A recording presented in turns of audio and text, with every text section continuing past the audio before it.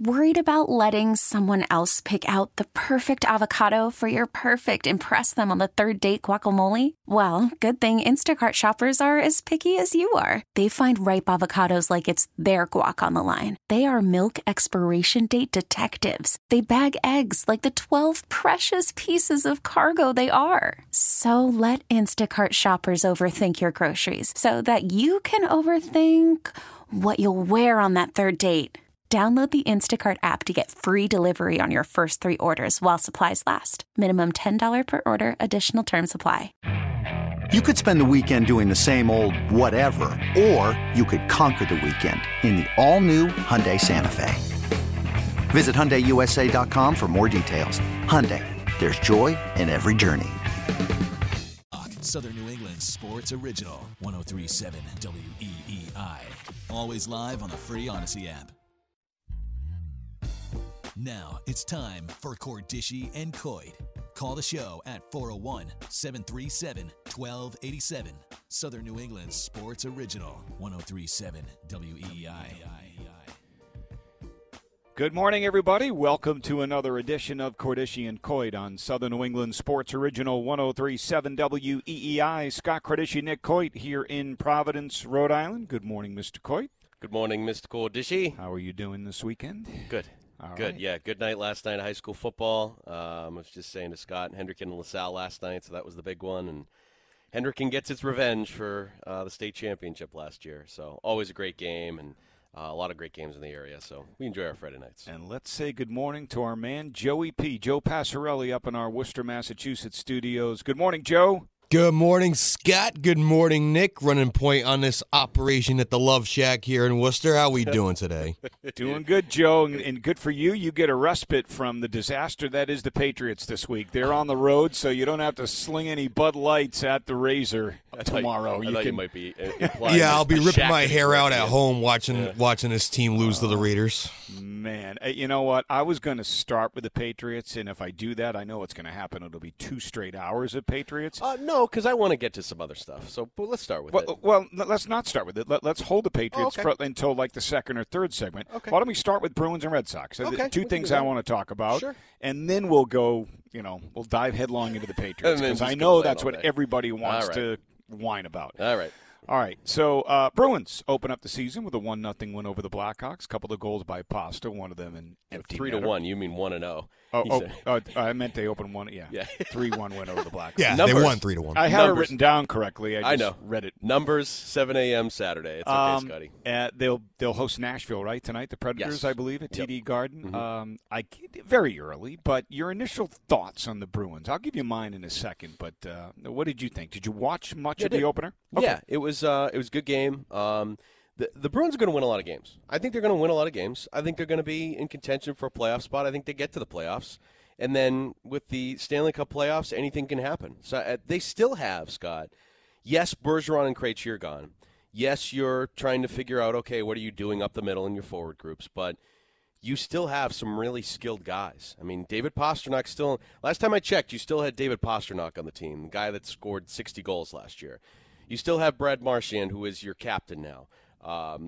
There's plenty of guys that you still have. I thought – so one thing that bothered me from the Boston Sports Radio over the winter when the Bruins did it, so sometimes – I'll say his name. Sometimes Felger will say something and like complain about it, and I kind of turn around and I look around and I'm like, was anybody doing this or saying this? Because he's like, oh, everybody's excited about Lucic, wee! And I'm like, who was reacting that way? That thought that Milan Lucic coming back here was going to be the same Milan Lucic. Like, I think we're all smart enough to know that This is a different player and a different guy. It's exciting. Why? Because the guy won a Stanley Cup with your franchise. And Bruins fans like the guy. Yes. Is there a problem with that? And there's no problem with that. In fact, I was very happy to see him get an assist. Me too. And the ovation that he got. I thought it was a vintage sort of play from Lucic. Yeah. I like that he's back on this team because I think at this stage in his career, I think he can still bring just a little bit of skill on certain nights and then just sort of some of that toughness that you've been lacking. He's still got that size. Last time I checked, he still has that size. So that was just sort of what it is? overblown. Felger thinks that we're not smart enough to understand that Milan Lucic isn't the next coming of David Pastrnak, Right. Brad Marchand, and Patrice Bergeron. Yeah, we get it. We know who he is. We Yeah. know what type of player he is. Right. We like the guy. Yeah. It's okay to like the guy. It's okay to like a player. Right. Yeah, exactly. He's a very likable guy. Likes being here. We know what stage of his career he's at. We're not dumb we enough. Get it. I know. Exactly. I We're know. not dumb enough to say so. But I thought it was a great play. The game-winning goal, and I think you're going to get snippets of that from Lucic at certain times, and that's a good thing, especially on your fourth line. I think he can be good for some of the younger players that he's playing with. I think he was playing with Lauko and Beecher. I love the Patra kid. I think he fits already, even at 19 years old. You look at the kid; he looks younger than 19. But I think that's I think the Bruins are lucking out there.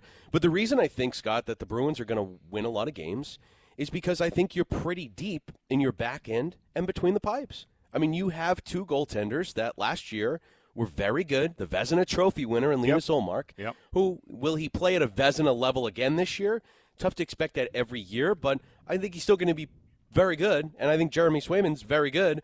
And you have a good decor. I mean, Charlie McAvoy, Hampus Lindholm, Brandon Carlo, Matt Grzelcyk, your top four. You had a veteran like Shattenkirk. I think they're going to win a lot of games. They'll be in playoff contention, and then you never know. So I think it's going to be a nice season. It's not going to be historic like last year, but that's okay. If I enjoy watching the Bruins, I enjoy watching the Bruins, and so I think that's what I expect out of this season. Even though they outshot Chicago 32-21, there were times when I just didn't love what I was looking at. From an effort standpoint defensively, I thought the Bruins, I don't want to say got a little lazy, but I thought they gave up some pretty good scoring opportunities in their own end that, Ullmark had to make some good saves on. Yeah. So I wasn't thrilled with their performance. Now, I went into the game, I said, don't have the expectations on this team that you had. Don't think it's going to be last year's Bruins team that just rolled through the regular season. That isn't my expectation. But I didn't love what I saw. I liked what I saw. And I agree with your assessment. They're going to win with goaltending and defense. Well, the funny thing is, Scott, you say that, and you know who else said that about the performance the other night? Who? Jim Montgomery. Did he? He basically said the same thing. He was like, glad we got the win, we got the result, but a lot of things to clean up, a lot of things to work on. I thought we were a little they were a little loose in their own end, Yeah. and I didn't love that. But again, long way to go. Good to get one under the belt in the win column to start things off. And, let's see. I mean, I'm excited. I mean, it gives us something else to watch and talk about and worry about other than the Patriots, which have been a major disappointment. We'll get to them in a moment. So let me bring this up, too, because another thing that our friend up in Boston, has been poo-pooing this whole week is the Centennial celebration. Scott, I know you're an old school hockey fan. I think it's cool. Like, it's 100 years of history, and you're honoring some of the great Bruins of all time. I thought the pregame ceremony was very well done the other night. And I really like this whole – so they put out the all-centennial team on Thursday. I like looking at that, hearing about that. So I watched the whole video of the whole selection. Yep. I did. And did you get to watch it at all? No, I didn't. So I watched it. It's an hour long, and I just put it on with lunch yesterday, and I was just watching it, and it's basically they had a big committee come together, full of like writers and, whether they're local and or, national, international, people from the Hall of Fame, season ticket holders. Like, there was just a big committee, and basically they all got in a room, and they nominated guys for the all-centennial team, and there were some obvious ones where they were like, okay, Bobby Orr, is he on the all-centennial team? Anybody object? Ha, ha, ha, ha, no. Phil Esposito, is he on the all-centennial team? Yeah. And then for other guys, they had debate, and it was cool to listen to the debate because, there's a lot of great Bruins in history, and on this team, they had 20 players. They went with your classic 12 forwards, 6 defensemen, 2 goaltenders. Yep. The 12 forwards, it was interesting, the debate at the end. David Pastrnak ends up making the all-centennial team. But it's funny, if you look at – because you think – the initial thought to me was like, is it too early? Not really. If you look at the statistics, he's there. He's been in the league 10 years. He's there, yeah. So I'm like, all right, well, that makes sense. And it was good debate. basically what they came down to with the forwards and the D was, did Clapper, do they put him in as a defenseman or do they put him on as a forward? Because you could do both. But by putting him on as a defenseman, it left off Lionel Hitchman, and so then they were like, okay, well, if we do that, then that means that we put Krejci and Pasternak on the team, blah, blah, blah, blah, blah. So it was an interesting discussion, interesting debate. But the reason I really wanted to bring this up was because the best debate of the all-centennial team was the 2 spots for the goaltender, Scott. And so it was funny.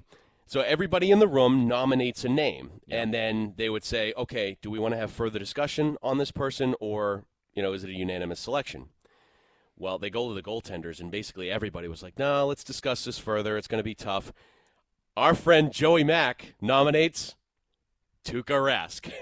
And everybody's like, yep, further discussion. Now, they went in alphabetical order. Yeah. So it was like, I think it was like Ty Anderson from the Sports Hub had the first nomination. And so he was like, okay, everybody, if I'm first, I guess I'll nominate Bobby Orr. So it's like Joey's like middle of the list. Yeah. So they've already nominated all the unanimous selections. So they're just throwing the goaltenders out there. So I don't mean to pick on Joey, but it was just funny because I'm like, oh, it's going to be good. But they talked about all the goaltenders. They basically got the list down to 5, okay? It was Frank Brimsick, Tiny Thompson, Jerry Cheevers, Tim Thomas, and Tuukka Rask. They went with Brimsick and Cheevers. Right. Interesting. Both guys won multiple cups. Right, they did. And I think that's basically what tipped the argument because they both said, like, well, Tiny Thompson has all these stats, but, do they value the cups like they should? And they basically did. And it came down to, they put Brimsick on, definitely. It came down to Cheevers and Thomas, and it was a very close vote, but they went with Jerry Cheevers. I'm glad they went with Cheesy, and I love Tim Thomas. I mean, that one postseason he had was just spectacular, but I would go with Cheesy. I mean, I love Thomas also, but I feel like his run here was too short. And agree. His personality is a bit polarizing, which may turn off some people. Well, that part, Joe, I think it's been repaired. Because he was at the celebration the other night. Yeah, but I don't think you can hold that against him. I don't think so either. He's not exactly Kurt Schilling-esque. Yeah, no, that's my thought. Not even close. So I would not hold that against him. No. I disagree with that other part that Joe said, that his tenure as a Bruin just seemed a little bit too short for me. There was only one Stanley Cup, not 2 like Jerry Cheevers. I mean, when I think of Boston Bruins goaltenders, Jerry Cheevers is one of the first names that pops to mind. So, yeah. I mean, if that was the decision, it came down to Cheevers and Thomas, not Brimsick and Thomas, I would say Jerry Cheevers. That's basically what it was. They went around the room and they voted, and it was very close. But I wanted to get your opinion on that because, one, you know of Jerry Cheevers, of course. Well, two, Thomas, I mean, he carried that team to a Stanley Cup. Unbelievable. He put him on his back. But the funny thing was, in this argument, the first goaltender that they eliminated from the discussion was Tuukka. Yeah, and I'm not surprised. Tuukka has the longevity He's got card. all the stats. He has regular talent. Season greatness and excellence, but he has postseason collapse written all over. The funny thing is, if they had won Game 7 in 2019, would he be on this all-centennial team? He probably would. That's unbelievable. Yeah, he probably would. That is crazy. And he is an all-time great goaltender for this franchise. He really is. But it's funny, when you had to get down to 2 spots, everybody in the room was like, well, Cheevers won these cups. Thomas went on this historic run, 3 Game 7 victories. It was a very interesting discussion. So it was cool. I really enjoyed it because it's fun to look back at some of the history and debate. And the cool thing is, you're not saying this guy's a bad player if he's not on the team. The reason he's in the discussion is because he's a great player. Right. And that's the fun in the debate. The guys on the list that, I think back fondly on because I was a kid when they played. The forwards, Ricky Middleton. I love Nifty. Yeah. I mean, he was one of my favorites. Cam Neely, obviously. Terry O'Reilly was a guy that I loved. I'm too young to – I shouldn't say that. I remember Wayne Cashman, but I remember Wayne Cashman more toward the latter stages of his career.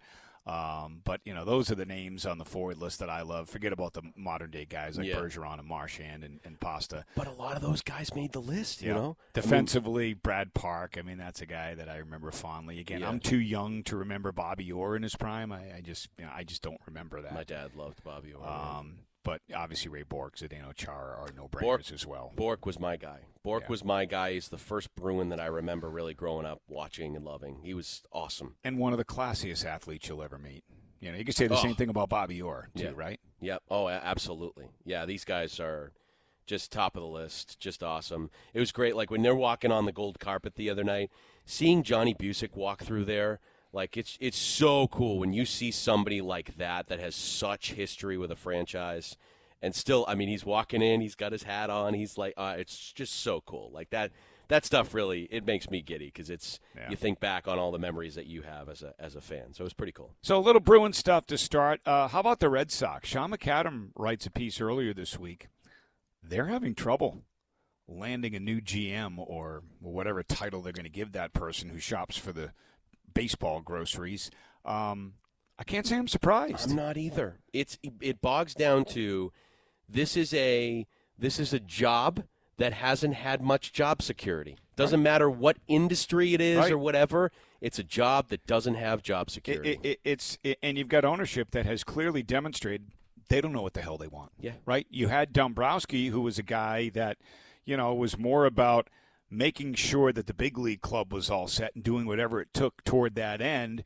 And then they bring in the other guy who's all about shoring up the farm system and creating depth down on the farm, and they fired both of them. So, what's interesting, Scott? For doing what, really, I think they expected them to do. What's interesting? The NLCS matchup. Who runs those teams? The Philadelphia Phillies run by Dave Dombrowski. That sounds familiar. Yep. How about the Arizona Diamondbacks? Another former Red Sox. Run by Mike Hazen, who used to be the GM here. Yeah. That's interesting. Yeah. Wow. Why Bob Lobel? Why can't we get guys like that? That's right. Interesting. No, it's the job security thing. I think that is real. It was that question was asked at the end of season press conference to Sam Kennedy, and Sam got a little sensitive about it. He had a strong, firm answer. He's like, this is the Boston Red Sox. If you don't, whatever. I'm like, no, that's not the right answer. I'm like, Sam, it was a little testy. Yeah. And you don't usually see that from Sam Kennedy. But I understand it's the Boston Red Sox.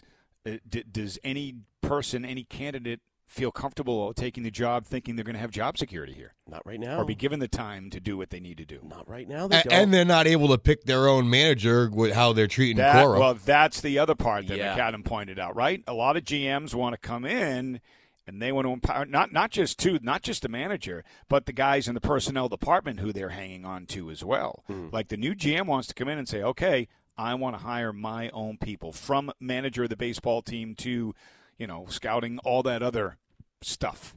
Yeah. And I guess maybe there's some feeling that the Red Sox aren't going to allow this new person to do that. So it's so interesting. I think this is trending toward them going probably with an internal candidate like an Eddie Romero.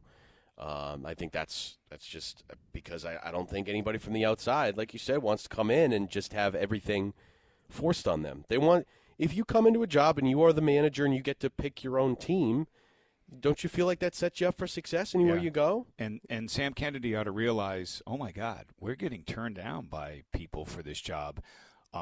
Maybe, we're not the organization we think we are, okay? Or what have we done to this storied franchise? We're the Boston Red Sox, right? Yeah. You've gotten it to a point where now people aren't sure they want to come here. Of course. And it's because of all the ways that you've done business the last few years.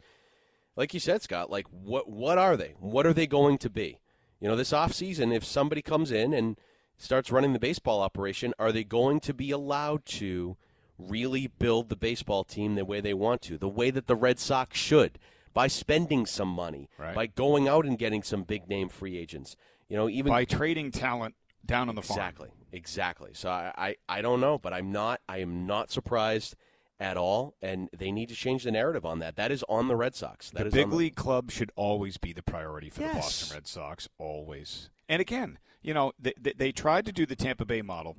What has it done for the Rays? How many world championships have the Tampa Bay Rays won? Nothing. Zero. Exactly. Zero. And they flamed out again this year in the postseason. Yeah. There's a way to do it, and it's funny, even I don't think there's any perfect model, a perfect system, because we all say, like, no, we want to do it like the Dodgers, who, win at the big league level and spend there, and then also build up on the farm and get talent up there. Dodgers have one World Series in a COVID year to show for. In a COVID year, that's it. Yeah, that's it. So, I don't know if there's a perfect – I think the perfect model or the model you might want to follow besides, banging the whole trash can thing is the Astros. The Astros have been to 7 straight ALCS. I know. 7 straight. I know. They built a farm system. They kept their talent. They kept their own talent in-house when they came up to the big league level and succeeded. And then they've just filled in those spots, those positions as guys have left. In addition to having a lot of good and clutch hitters, what's the one thing the Astros have had all these years? Pitching. Great starting pitching. Pitching, yes. Okay, you never had to worry about their starting pitching. 100%. Okay. And I think that's part of the reason the Dodgers have kind of collapsed is because their great starting pitcher, that guy at the top of the rotation, oh man.